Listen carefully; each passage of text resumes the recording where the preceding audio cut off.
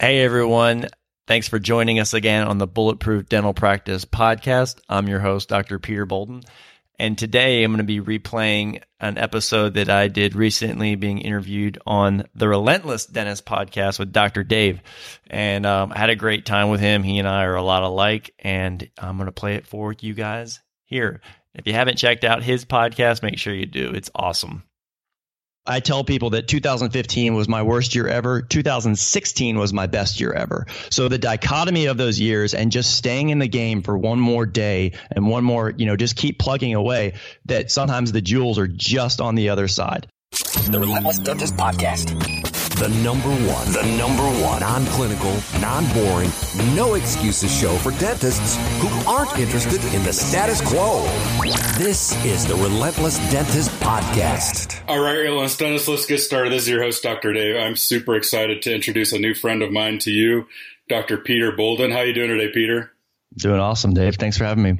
So in the last week, Peter and I have had some conversations, and I've had a chance to listen to his podcast. He's a fellow podcaster, the Bulletproof Dental Practice, and I think we have an awful lot in common. So I'm excited about the conversation we're going to have today.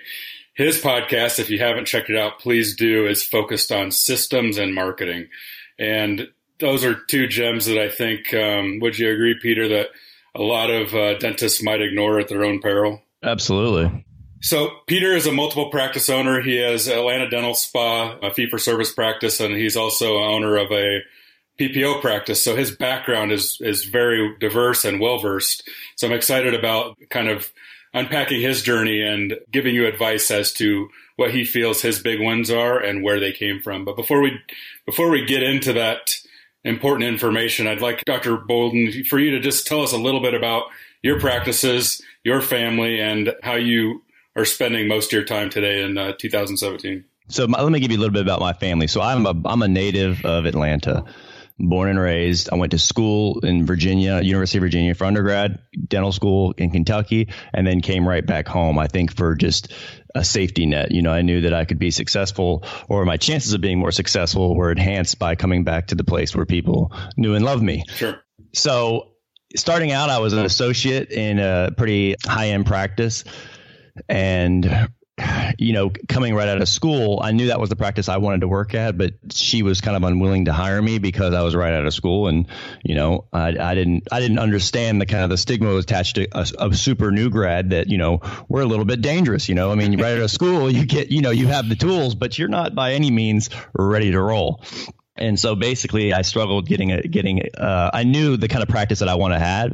And I told her, she's like, I can't hire you. You're right out of school. And I said, well, here's the deal. I'll work for free for the first 3 months. If you don't love me after 3 months and want to hire me, then I'm out.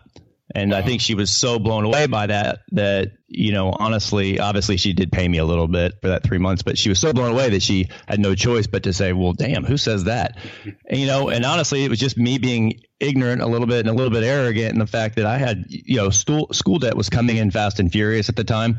And so, I just kind of threw it out there and I told myself I didn't have any kids, I got nothing to risk essentially except, failing for this little moment in time, but I had a lot of upside.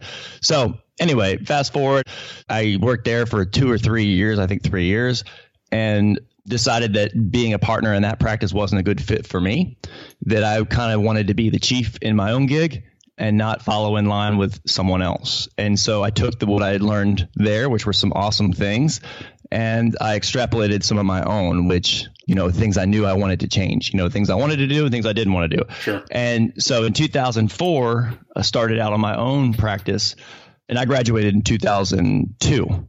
So it was 2004, late 2004, I left that practice and actually I had a partner at the time. And we started a fee-for-service practice that was 10 miles away because I had a pretty heavy non-compete, 10 miles away from an area that I really, I wanted to be there because I knew the area, but it wasn't as ideal. But I had no choice because of my non-compete, and I wanted to honor it. Even though they're not, they don't hold up very well, I didn't have the money to fight it. So I just conceded and we opened up a fee-for-service practice, and everyone we talked to was like, number one, don't do a fee-for-service, you're going to fail. Number two, don't have a partner because you're going to fail. And I think that was a blessing. in disguise, because I love it when people tell me like, hey, don't do this, or you can't do this kind of thing, because it's, it fuels you every morning, kind of to get up and to prove everybody wrong. So fast forward now, I no longer have that partner, and I am opening my third location in that fee-for-service entity, Atlanta Dental Spa. And then I've acquired another PPO practice that's about 2 hours north of Atlanta, in a scenario where I really wanted to kind of get into ownership without having to do the linear exchange of actually doing time, drilling, money, right? I wanted to kind of scale my practice. Sure. And I really like the business of dentistry. So that's helped me kind of really it's really helped kind of help me exercise some of the muscles I wanted to do in terms of the ownership and systems and scalability and all that stuff. And I really like it. So, I like the multiple ownership model because it keeps me busy, and I get to flex my muscles with marketing and systems and all that stuff. So that's kind of where I am right now. So right now I'm focused on getting this third location up in my Atlanta Dental Spa location. That's more of an in-town location. I'm focused on getting that up and running with proficiency, and then it'll be kind of move on to the next thing. Awesome. You literally gave me chills when you talked about the naysayers and the critics, because that's something that's always really fueled me. I have a million questions I want to ask you right now about fee-for-service, not fee-for-service. But before we do that, I'd like to tap into a success quote. Is there a success quote or a mantra that you feel defines you or motivates you?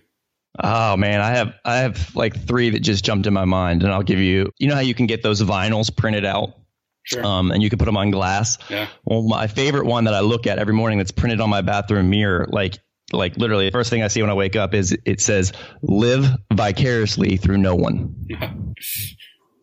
Okay. And so that is what I start my day with, because I think, okay, let me give you the second one before I kind of explain. Second one is really, it's almost cliche at this point, but it's so applicable to my day to day, is begin with the end in mind. Right. And I'm a huge fan of this reverse engineering and strategic reverse engineering, and literally envisioning what I want and then kind of just filling in the steps going backwards. And then my third one would be, it's not so much a quote. Well, it's a very long quote, but it's Theodore Roosevelt's Man in the Arena. Are you familiar with that? It's a little scary that you mentioned that, because I have a plaque sitting right next to my computer right now that has that very quote on it. Really? Yeah. I won't sit here. I almost know it by heart, but I won't sit here and I won't waste podcast time on that. But for those of you who want to see it, just Google Theodore Roosevelt's Man in the Arena. And if that doesn't give you chills and it doesn't resonate with who you are, it's just, man, it's such a manly like quote, and just saying it fires you up. Yeah, for sure. And, I think that's an issue with our colleagues a lot of times, is that we're so tied into perfection that we're afraid to stumble and get knocked around a little bit, but we can't let that comfort zone define us. And that's really why that quote is so powerful to me. Totally. And, and perfection, I think is the biggest enemy of a lot of people. I don't strive for perfection. I strive for progress and value. And, perfection can keep you very stagnant, because perfection is almost impossible to get, Precisely. I don't know. Sorry about that little tangent, but I hate when people say like, "Oh, I'm a perfectionist." I'm like, great. That means you're not growing. It's a powerful excuse, really. It's, and I know you're a Tim Ferriss fan. The interviews that he talks about how we use stress and perfectionism as a crutch, because it's a sexy term. It shows that we're a high achiever, but it's really just an excuse that keeps us limited in what we're doing day to day. Absolutely. Yes. Totally agree with that. Awesome. Well, we could stay there for half an hour, but I know. Let's rewind a little bit. You talked about growing up in Georgia. Can you tell us a little bit more about your childhood, and perhaps where you first kind of felt the seeds of becoming a dentist were planted? Yeah. So my father was an airline pilot growing up, and I had a great childhood. I've got an older sister. My mom was a stay-at-home mom. My parents were very attentive. My dad was gone a lot, but when he was home, he was 100%. So I think he instilled the fact that either you're all in or you're all out kind of thing. And so when he was at his work, he was 100% committed to his work. When he was at home, he was 100% committed to my family. And I think that kind of instilled a lot of values in me. I didn't start off wanting to be a dentist, like right out of high school. I really didn't know what I wanted to do, honestly. At the time, I actually thought, like probably a lot of dentists back in the time, I wanted to be a surgeon or a doctor. And, and so in high school, I started working at the hospital and doing things. And honestly, that's when it started to shift. And I got a little scared because dentistry wasn't even on my radar back in the day. But I started seeing the quality of life that a lot of these physicians were leading. And they were doing well financially, but they were miserable, being woken up in the middle of the night. Like their quality of life sucked, their family life sucked. And I was like, and I think what attracted me about that was the financial security, just to be transparent back in the time. And I love science. And so I was like, oh, this is a good fit. I'll be a doctor. But then I looked at the quality of life and I concluded that wasn't a good fit for me because I wanted to be a very committed family man. And I wanted to be there for my children. And I have three, I have three kids, right? I'm about to say right now, but I'm not having any more. And so that kind of influenced the way that, my life. And so basically, because of that quality of life thing, I started opening my eyes to other possibilities. But I knew it had to be science and it had to be with my hands. Mm-hmm. Because I'm always been someone who worked on my own cars in high school. I'm just very physical with my hands. I always take things apart and all that kind of thing. So lo and behold, I actually had a neighbor growing up who was an orthodontist. And, so because I realized that, man, physicians and surgeons don't have this best quality of life and all that stuff, I started looking at what his life looked like. And I was like, man, he really is coming home every day at the same time. He's always happy. He's on the golf course a lot, and I don't know what kind of financial security he has, but he looks pretty secure. So anyway, I started talking to him. He said, why don't you come work for me? Blah, blah, blah. So going forward into dental school, I was hellbound and determined to be an orthodontist. I'm fast forwarding the story a little bit. And then I realized that I was nowhere qualified to be top 5 in my class. And so that dream was kind of crushed. And so there was a time, honestly, Dave, in the middle of dental school, I wondered, what am I doing? Like I almost bailed. And I almost bailed from the set fact of that was actually the time when the internet was just taking off, and it was the IPOs of all the, I forget what do they call it, that era, but it was 2000 where the internet was just exploding and all the internet IPOs. And ironically, I was a computer science TA in undergraduate. Right. So I had a lot of science. I actually had at the time, a lot of computer background, and I was being wooed by some of these tech companies in dental school. And they were offering me, $80,000, which at the time was all the money in the world to me. Of course. And so I almost bailed several times. And I remember my dad being like, do not do this. You will regret it. You will regret it. You will regret it for the rest of your life. And so I think it's because of if I hadn't had such a strong father figure to say, don't do this, because I trusted him, he's been my mentor, my idol, I would have bailed. I would have bailed and I would have regretted it the rest of my life, like he said. So I know I'm kind of going on a couple tangents, but I think it gives context to kind of the journey of the struggles that we've all had, and, I don't think it's ever been easy to anyone out there listening. And my path was just as convoluted and as a lot of people, but it's I'm super glad that I'm in the position I'm in. Every day I wake up feeling blessed because I know I'm in the right position, and my journey, as convoluted as it was, God had a path for me. That's a fascinating story. And I really appreciate you sharing that, because I think so often we look at our mentors, we look at our advisors, and we think that their path was a straight shot from A to B. But when you really get down and have an authentic conversation with people that have achieved what you've achieved, it's never the case. And I think that gives young pre-dental students, dental students, people earlier in their careers hope, because they may feel like, where am I? What am I doing? And when they feel like bailing, it may just in fact be the gem that they need to persist. So thank you again for sharing that. Yeah, my pleasure. So let's give a little bit of a timeline here. When you were in dental school, what years approximately were you in undergrad and dental school? Let's go both. Yeah. So I went right straight shot. So I did graduated college 98 and dental school 2002. Okay. Barely. I'm with you. And that's the same year I graduated, actually. So post dental school, you talked about going into an associateship. You were pretty determined to initially to go into more of a high-end cosmetic type career. Is that correct? Yeah. Mm-hmm. And that goes back, Dave, to give you a little context there, because what I alluded to about wanting to work with my hands, and I felt like I had very good dexterity. I think that was the only reason I actually got into dental school, was because of that perceptual ability, dexterity thing with the DAT. I don't know if they still do that or not, but I knew when I finally found the world of cosmetic dentistry, I was like, that's what I want to do, So who have been some of your cosmetic mentors? Where has your path been led as far as becoming highly skilled at that? So honestly, one of the docs that works with us now has been one of my mentors. His name is Dr. Rich Kreisman, and he was a Hornbook instructor. And he's been, just because I've worked with him my entire career, and he's literally like hands down the best dentist I've ever seen. Best hands. He's almost like a robot, like his hands just boop, boop, boop, boop, It's unreal. And so I've learned a lot from him because his knowledge is just so deep on that.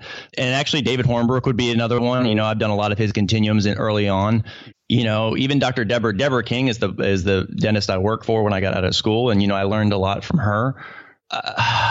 Trent Smallwood, he's been a big influence on me. He's out in Arizona. I don't know if you know him. Sure. He's a good buddy of mine. And then there's just a lot of mentors from the business side who have come into play. And I have a lot of mentors even now. I by no means have this shit figured out. Mark Costas is a big one for me. Brady Frank, we talked. I actually just was on my podcast last night discussing with him. So I have I'm thinking about this. I have 20 mentors, honestly, because there's just people have depth in so many areas that I don't. And I just want to pull all the pearls I can from their brain. I'm right with you. Let's talk a little bit about the business acumen. Do you feel like that's something that you had to learn from running a dental practice, or did you feel like you kind of had the entrepreneurial DNA before that? I think I definitely had the entrepreneurial DNA. Even in high school, I was a terrible employee. When I had jobs, I was terrible. I'm not gonna lie. So and my dad luckily recognized that and was like, "Son, you better get your own business."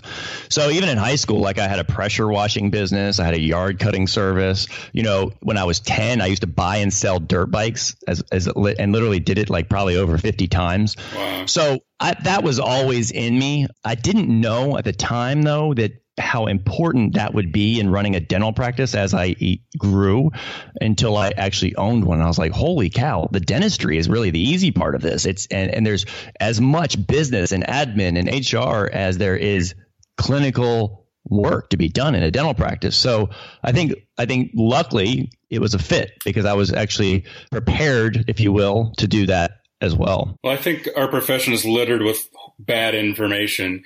Somebody who's really interested in having a highly successful dental practice or multiple practices, what are 2 or 3 tips that you would give them from the marketing and system standpoint that you feel like would set them apart from their peers? Someone looking to grow or scale their practice, you're saying? Exactly. Yeah. So there's a great book that if you want to kind of see how my mantra of kind of running a practice or a good story would be, it's called Built to Sell. And I don't know if you've heard of that. I'm not familiar with that. Basically, it's kind of about the philosophy of building. There was this gentleman who hated his advertising business, and all he wanted to do was sell his company, and get out. Well, he met with some people to sell it, and they just said, you know what? Your business isn't really a business. It's just you with a glorified job. But he's like, but I hate it. I want to get out of it. And so basically, this mentor business broker said, come with me and let's work and let's fix the problems and then sell it. Mm. Well, basically, in that, he developed the systems and really became very niche in his advertising firm.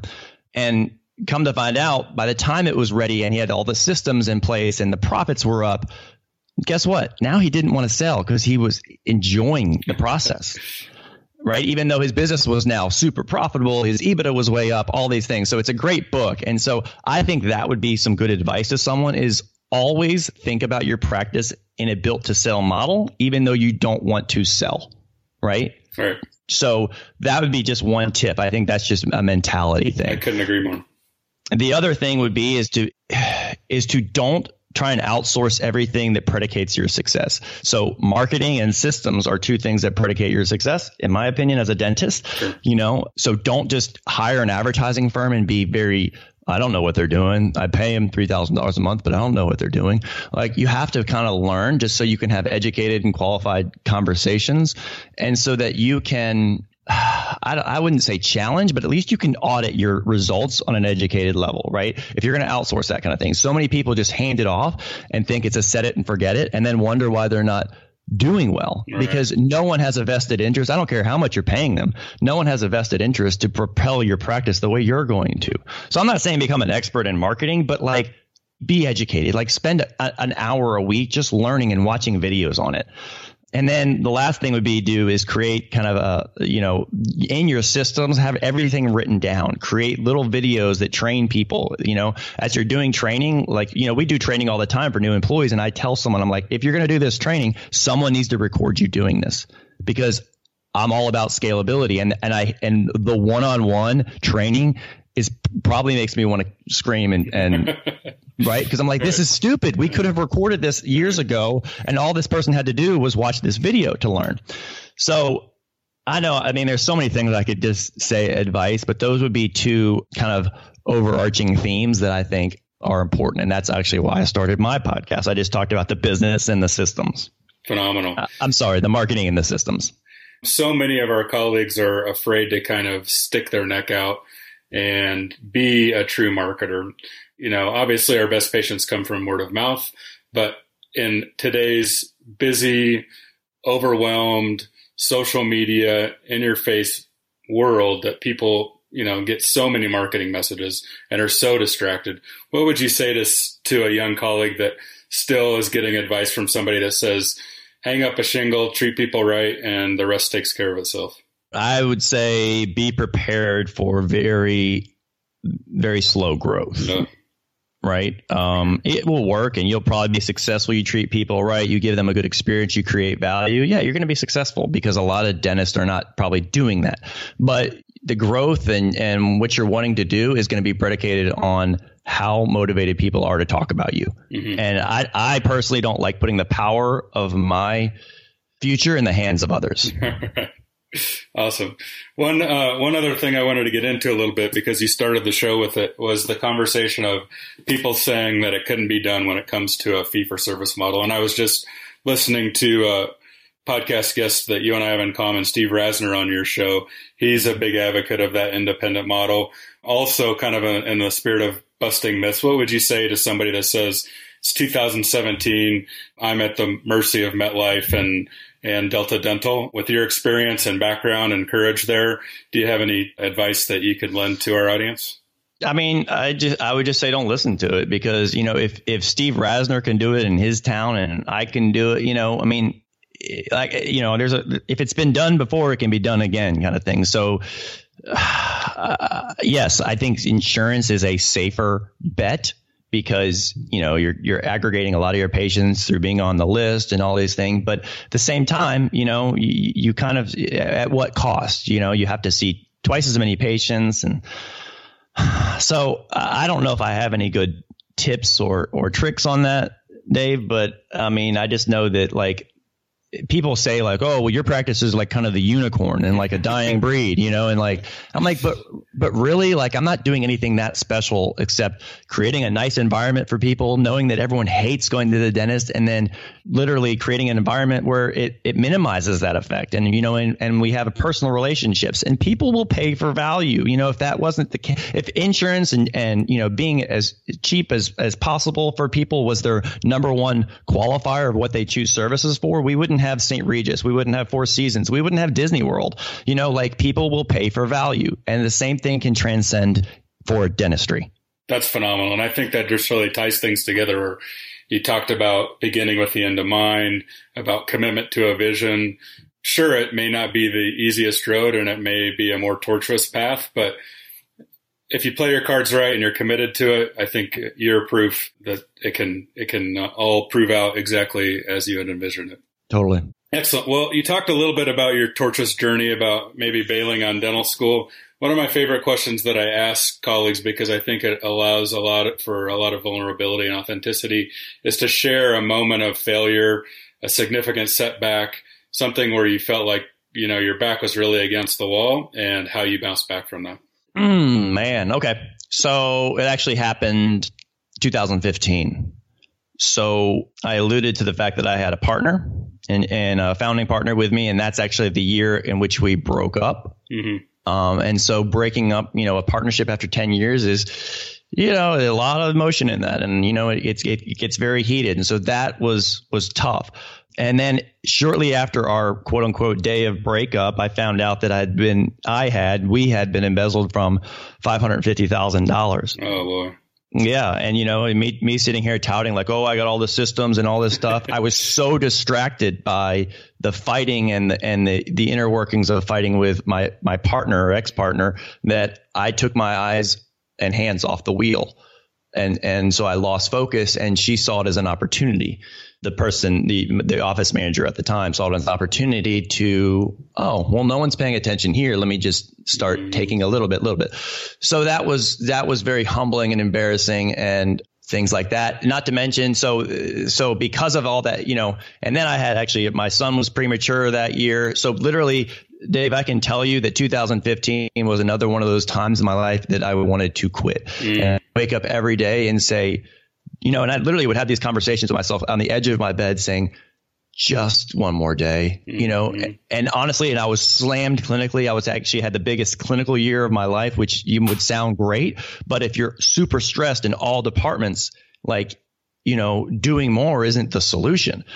It was a blessing in hindsight because, sometimes revenues can kind of get you out of a bad place in terms of, because my bad place was about business stuff. So basically, this is a good story in that I literally told myself, by October, I said, you can make this to the end of the year. And if you make it to the end of the year, when you have that break at Christmas, you can totally get control of your life again because life is controlling you right now. But just make it to the end. Do not quit. Do not throw the practice. Do not throw it away. Don't do something stupid. Like literally, I was at the end of my rope and everybody could tell. Yeah. And so literally I got to the end of the year and I said, you know what? Here it is now. I'm going to change my work schedule. I'm going to get, and I made some strategic things that were going to help me get control of my life again. I actually got a personal assistant that handled a lot of my admin stuff, which was hands down the best thing I've ever done for me, for myself, because I offloaded all the stuff I didn't want to do. I actually shortened my schedule. I went from working 16 days a month to 9 days a month because I said, I just don't want to do more. And so I tell people that 2015 was my worst year ever. 2016 was my best year ever. So the dichotomy of those years and just staying in the game for one more day and one more, just keep plugging away, that sometimes the jewels are just on the other side. And that I will never forget my story of 2015-16, even when I'm an 80-year-old man, because I will just remember that just sometimes just one more step is all it takes to be a success again. Wow. You've given me chills multiple times in this conversation. You know my story and the listeners know my story. And so I can so much relate about how a crisis can really become the blessing and the true motivator. So thank you so much for sharing that. Yeah, and there's so many silver linings. If you look at that, at the time I was playing the woe is me card and the whatever. But literally, I had to have some suck it up conversations. And, but that was only good for a couple of days and I was right back where I was.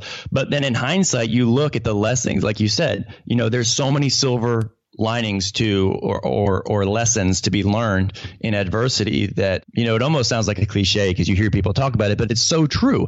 Like everything happens for a freaking reason. Yeah. Everything, right? Nothing is not intentional, and that may be a faith thing for whoever's listening, for you, but for me, everything happens for a reason. And so taking the lesson is the important part of the experience. And if you don't take that with you, then shame on you because it's going to be expensive again for you, whether that's expensive emotionally, expensive financially, whatever it is. It's so tricky because we run from those things, and rightfully so because it's painful. But if we go to the gym, we try and create a burn or a sweat. But in life, we run from those things that really become our strength and conditioning moments. It's a phenomenal story that you shared with us. Yeah. And the human body is literally, what do you know? What else? What other machine do you know that the harder you work it, the stronger and better it gets? Yeah, good point. Right? There's nothing you run your car ragged and it sucks, You run your body ragged and guess what? Give it time to rest and heal. And now you're a little bit better than you were before. Yeah, mentally and physically. Mentally and physically. Absolutely. Yeah. Awesome. Well, this has been an awesome conversation. You and I have more in common than I realized before we started the conversation. So we should continue this offline, no doubt. But before we do that, I want to enter the relentless round. I'm going to deliver 5 rapid fire questions, and I'd like you to come back with some direct and to the point answers. Are you ready for that? I'm ready. Peter, what are you scared of? Regret, living life not fully. What have been the major barriers to your success? Me. What is the best piece of advice you've ever received? Just keep fighting. What one book would you recommend that every dentist read? Oh, man. The E-Myth Revisited, or Ultimate Sales Machine, or Tools of Titans. Sorry, that's 3. all favorites of mine. Last question.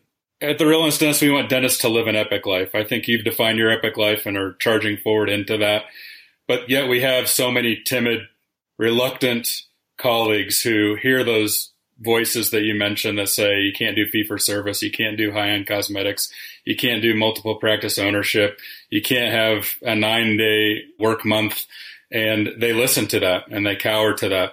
If someone approached you, a podcast listener, a fan of your show, and said, hey, listen, like, I want to believe in what you're saying, but I just feel like it's hard to take one step forward in that direction, what would you tell them to help them overcome their excuses and become a relentless dentist?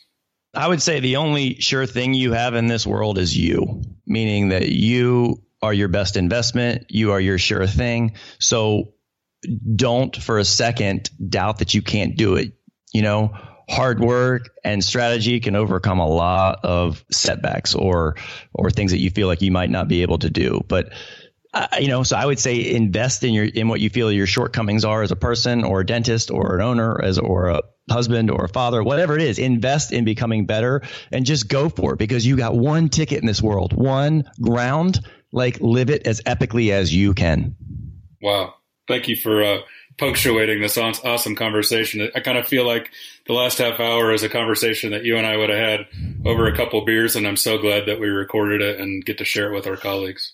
Totally. I had fun, man. If listeners want to reach out, they want to check out Bulletproof Dental Practice or want a little bit more advice, insight from you, what's the best way for them to connect to you?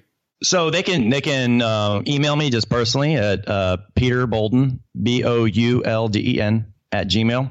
Or you can, there's a connect with me on the Bulletproof Dental Practice podcast. I'm sorry, the website. So bulletproofdentalpractice.com contact form. Like I get those come right to me as well, and even they could even text me. I'll give my cell phone. It's 678-887-1005. And you could text me. I'm a good texter. I'm not a very good voicemailer, but I'm a great texter. Good to hear you. Peter, thanks so much. It's been an awesome conversation. Just I heard on your podcast about really wanting to pay it forward because you were gaining so much insight from our colleagues. And I think you definitely did that in this episode today.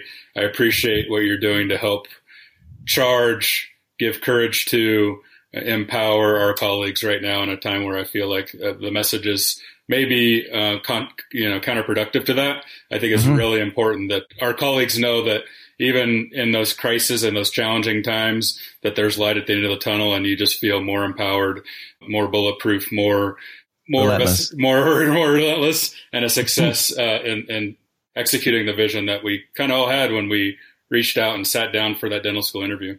Totally. Yes, absolutely. Absolutely. This has been The Relentless Dentist with Dr. Dave and Dr. K, helping dentists live an epic life. Join us next time for more game-changing information and inspiration.